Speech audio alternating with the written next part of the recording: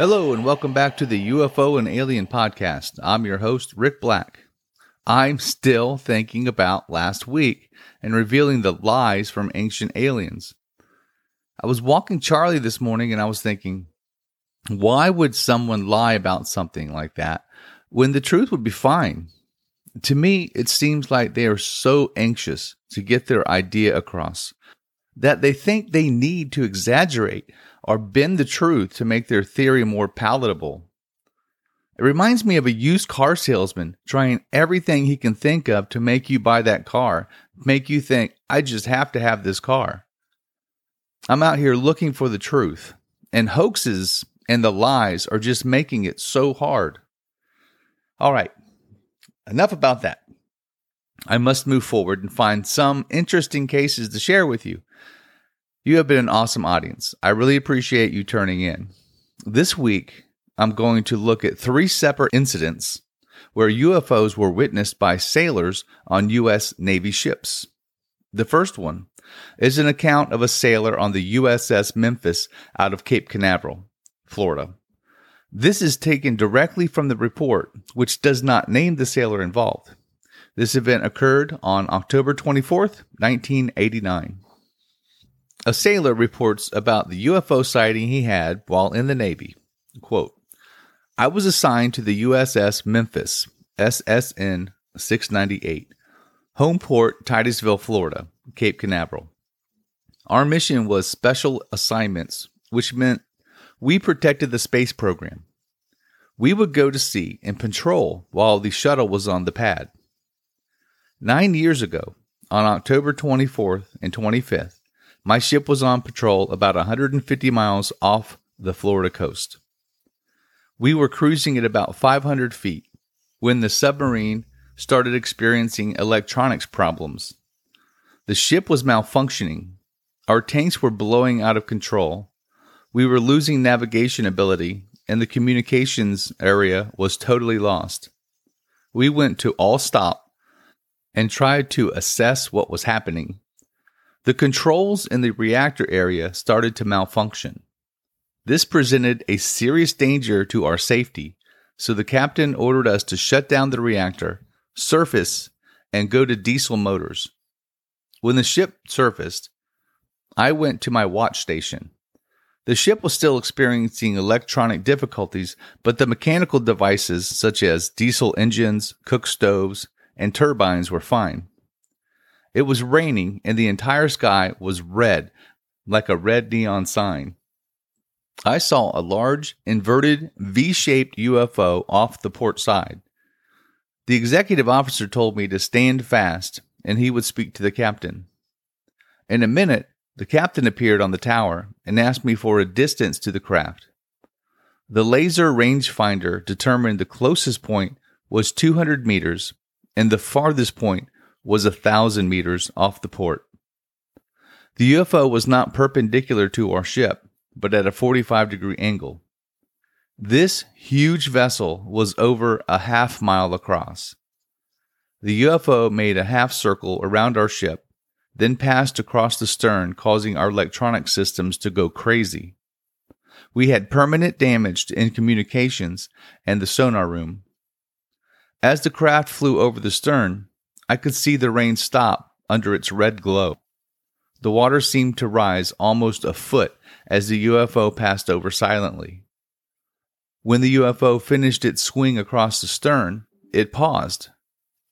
The sky got brighter red, and it simply moved off at tremendous speed, inside 15 seconds. When the UFO left, our boat returned to normal, with the exception of the radio and sonar. We did a quick system check, and the captain ordered us to return to reactor power and get underway. The captain took 2 petty officers, the executive officer, and myself into the wardroom. He told us not to spread any rumors until we had a chance to talk to Commander Submarine Fleet Atlantic. We reached port in about 7 hours, where I was taken into protective custody. 2 enlisted men and myself agreed we had witnessed a real UFO.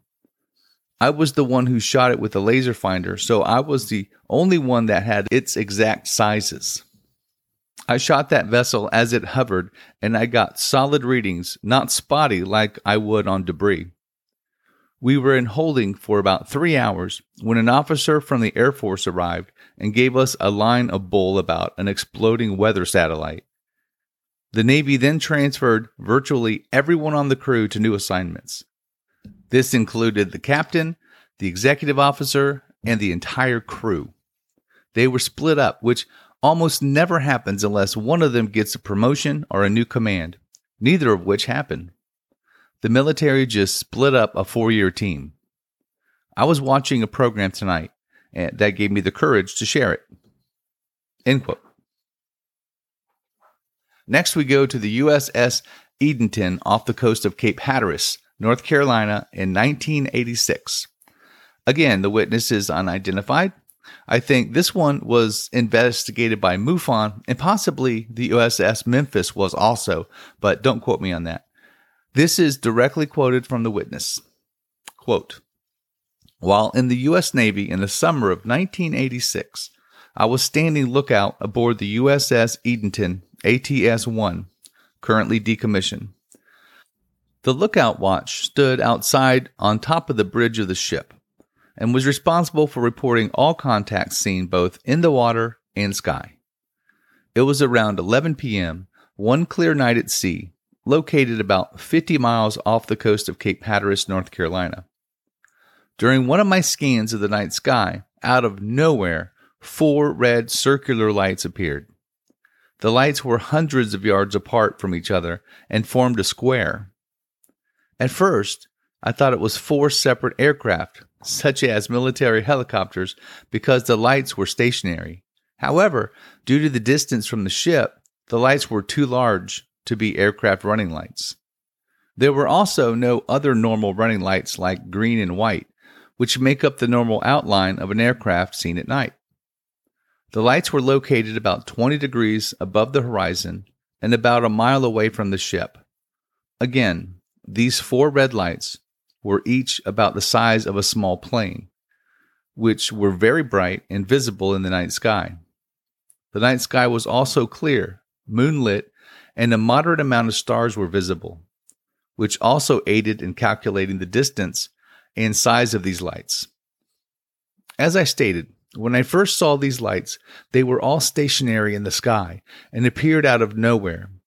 Once I noticed that these were not normal lights, grouped in a square and not moving, I called down to the bridge over the Salt and Pepper line, informing the conning officer of a possible UFO sighting. This brought laughter across the wire at first, but I relayed the contact again in a stern but excited voice, which succeeded in getting the bridge officer's attention. After relaying the contact information a second time, the 4 lights, in a flash, darted toward the horizon amazingly fast. The lower 2 lights in the square went first, with the top 2 lights following directly behind them in a curving, swooshing motion, and there was no sound. Then, all 4 shot straight up into outer space and out of sight, all within a split second. At this point, I felt very excited and shocked, and was personally praying someone on the bridge had seen what I just saw. Having been an avid watcher of the night sky, seen shooting stars, and a believer in that life has to exist somewhere out there, I become even more excited because I knew I just saw my first unidentified flying object. To my amazement, when I returned to the bridge after my watch, I was very pleased to learn that the conning officer and everyone else on the bridge had seen this sighting and logged it into the ship's log as a UFO sighting. Next, after a half hour had passed since the sighting, the radiation detection system, gamma Röntgen meter, on the bridge started making a loud clicking sound. At first, no one seemed to know what was making this sound. Then a very loud bell went off, notifying us as to what was going on. We were being radiated. When the instrument stopped clicking, it indicated we had taken a hit of 385 Röntgens in this period of about 1 minute. At this point, the captain of the ship was woken and called to the bridge, as well as the chief in charge of the radiation metering equipment on board ship. The captain was not impressed with the entry of a UFO sighting being placed in the ship's log, and at first took the Röntgen meter as being defective. However, the chief informed the captain that the meter had been serviced and calibrated the day before, and that other like meters throughout the ship had just gone off, indicating the same amount of Röntgens received as the bridge. The captain stated not to log the instance concerning the radiation exposure and left the bridge. During the rest of my watch duty that night, no officer or enlisted person spoke of what happened, and also acted like nothing had happened. This experience, however, was etched into my memory as if it happened yesterday, and I have told the story to only a few people who I thought would believe me. This is also the first time I have documented the events of this night. In conclusion, as an indication of the strength of gamma radiation I and others received that night, all the personnel during the Project Trinity experiments conducted in 1945 at Ground Zero only received between 1 and 6 total Röntgens of gamma radiation. This leads me to believe we traveled through a wake of radiation produced by the UFO seen 30 minutes earlier. End quote. The third incident was on an aircraft carrier, USS John F. Kennedy, in the Bermuda Triangle. This isn't the only carrier to witness UFOs. I remember my father telling me about a UFO sighting on the USS Roosevelt that sailors were talking about. I don't think he was on the ship at that time, but he still heard about it. This encounter, in 1971, while aboard the aircraft carrier USS John F. Kennedy, CVA-67, now CV-67, in the Bermuda Triangle, and we actually have a name of the witness, Jim Koff of Mount Airy, Maryland. Quote, I was assigned to the communications department of the Kennedy and had been in this section for about a year. The ship was returning to Norfolk, Virginia after completing a 2-week operational readiness exercise in the Caribbean. We were to stand down for 30 days after arriving in Norfolk, Virginia, to allow the crew to take leave and visit family before deploying to the Mediterranean for 6 months. I was on duty in the communications center. My task was to monitor 8 teletypes printing the fleet broadcasts. On the top row were 4 teletypes, each printing messages from 4 different channels. On the bottom row were 4 more doing the exact same thing, except the signal was carried on different frequencies. If one of the primary receivers started taking hits, I would be able to retrieve the messages from the bottom one. I also notified facilities control of any hits so they could tune the receivers. On the other side of the compartment room was the Naval Communications Operations Network. This was the ship-to-shore circuit, with the top teletype being the receiver and the bottom as the sender, known as a duplex circuit. Next to this was the task group circuit for ship-to-ship communications task group operations, or TGO. It was in the evening, about 20:30 or 8:30 p.m., and the ship had just completed an 18-hour flight ops. I had just taken a message off one of the broadcasts and turned around to file it on a clipboard. When I turned back to the teletypes, the primaries were typing garbage. I looked down to the alternates, which were doing the same. I walked a few feet to the intercom between us and the facilities control. I called them and informed them of the broadcast being out. A voice replied that all communications were out. I then turned and looked in the direction of the NavCommApp net and saw that the operator was having a problem. I then heard the task group operator tell the watch officer that his circuit was also out. In the far corner of the compartment was the pneumatic tubes going to the signal bridge where the flashing light and signal flag messages are sent and received. There is an intercom there to communicate with the signal bridge, and over this intercom we heard someone yelling, "There is something hovering over the ship." A moment later, we heard another voice yelling, this is all caps, "It is God, it's the end of the world." We all looked at each other. There were 6 of us in the comm center, and someone said, "Let's go have a look." The comm center is amidships, just under the flight deck, almost in the center of the ship.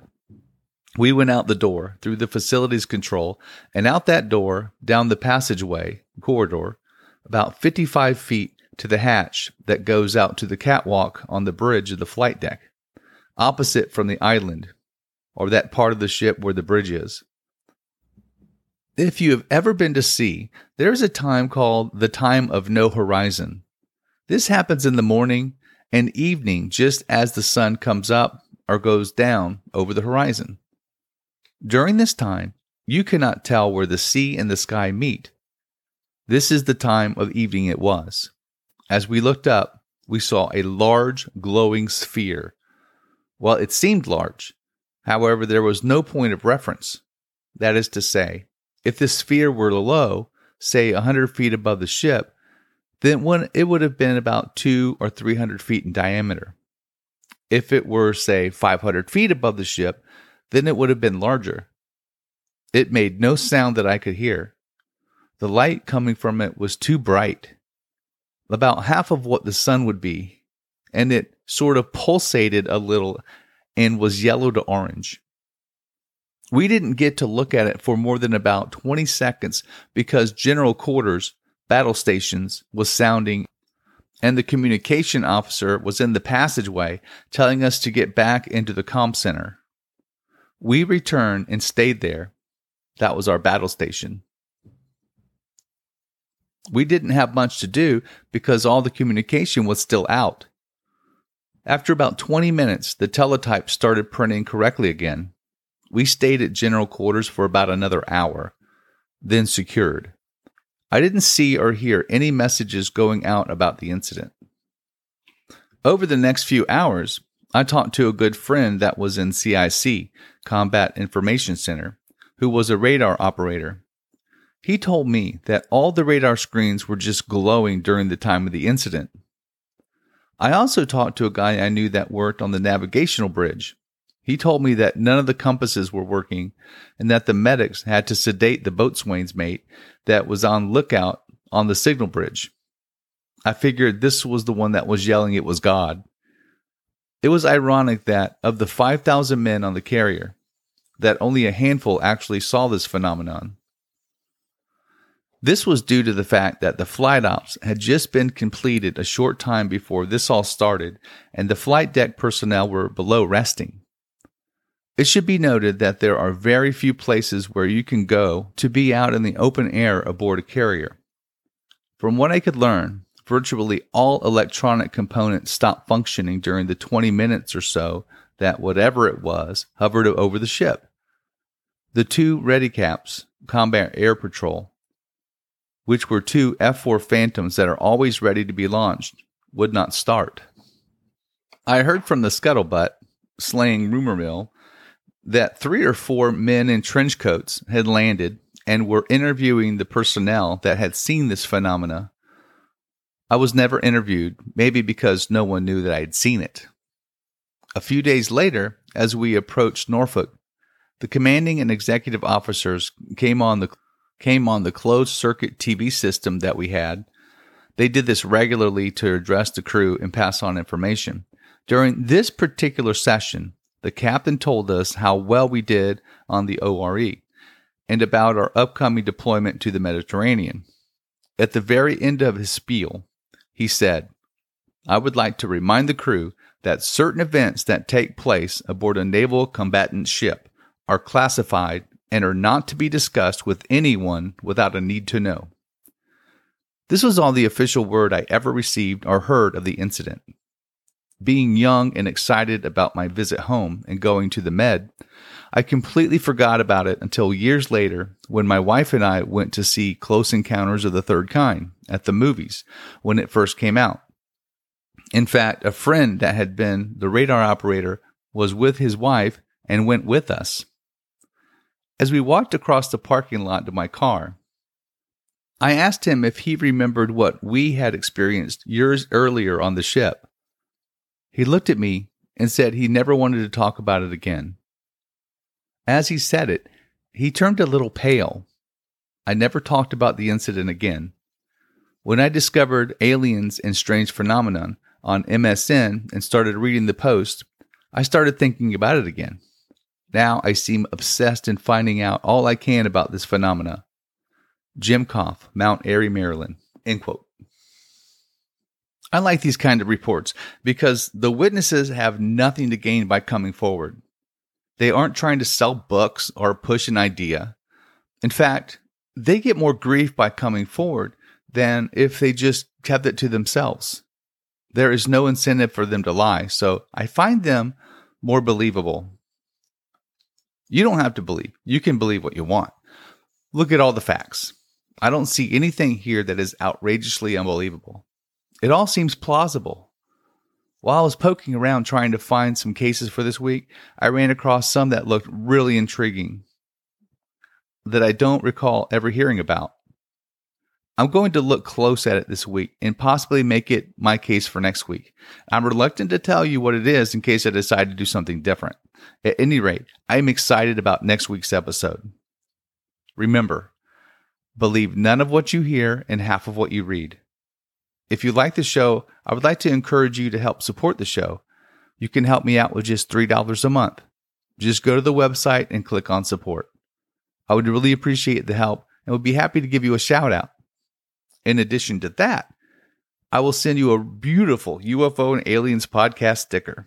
These are really cool, and you really want one. You can put it on your laptop, the back of your car window, water bottle, mailbox, or wherever. Do you have a UFO story that you'd like to share? Is there a UFO story that you'd like for me to look into? Just send me an email at ufoandalienpodcast@gmail.com. I'm Rick Black, and I'll talk to you next time.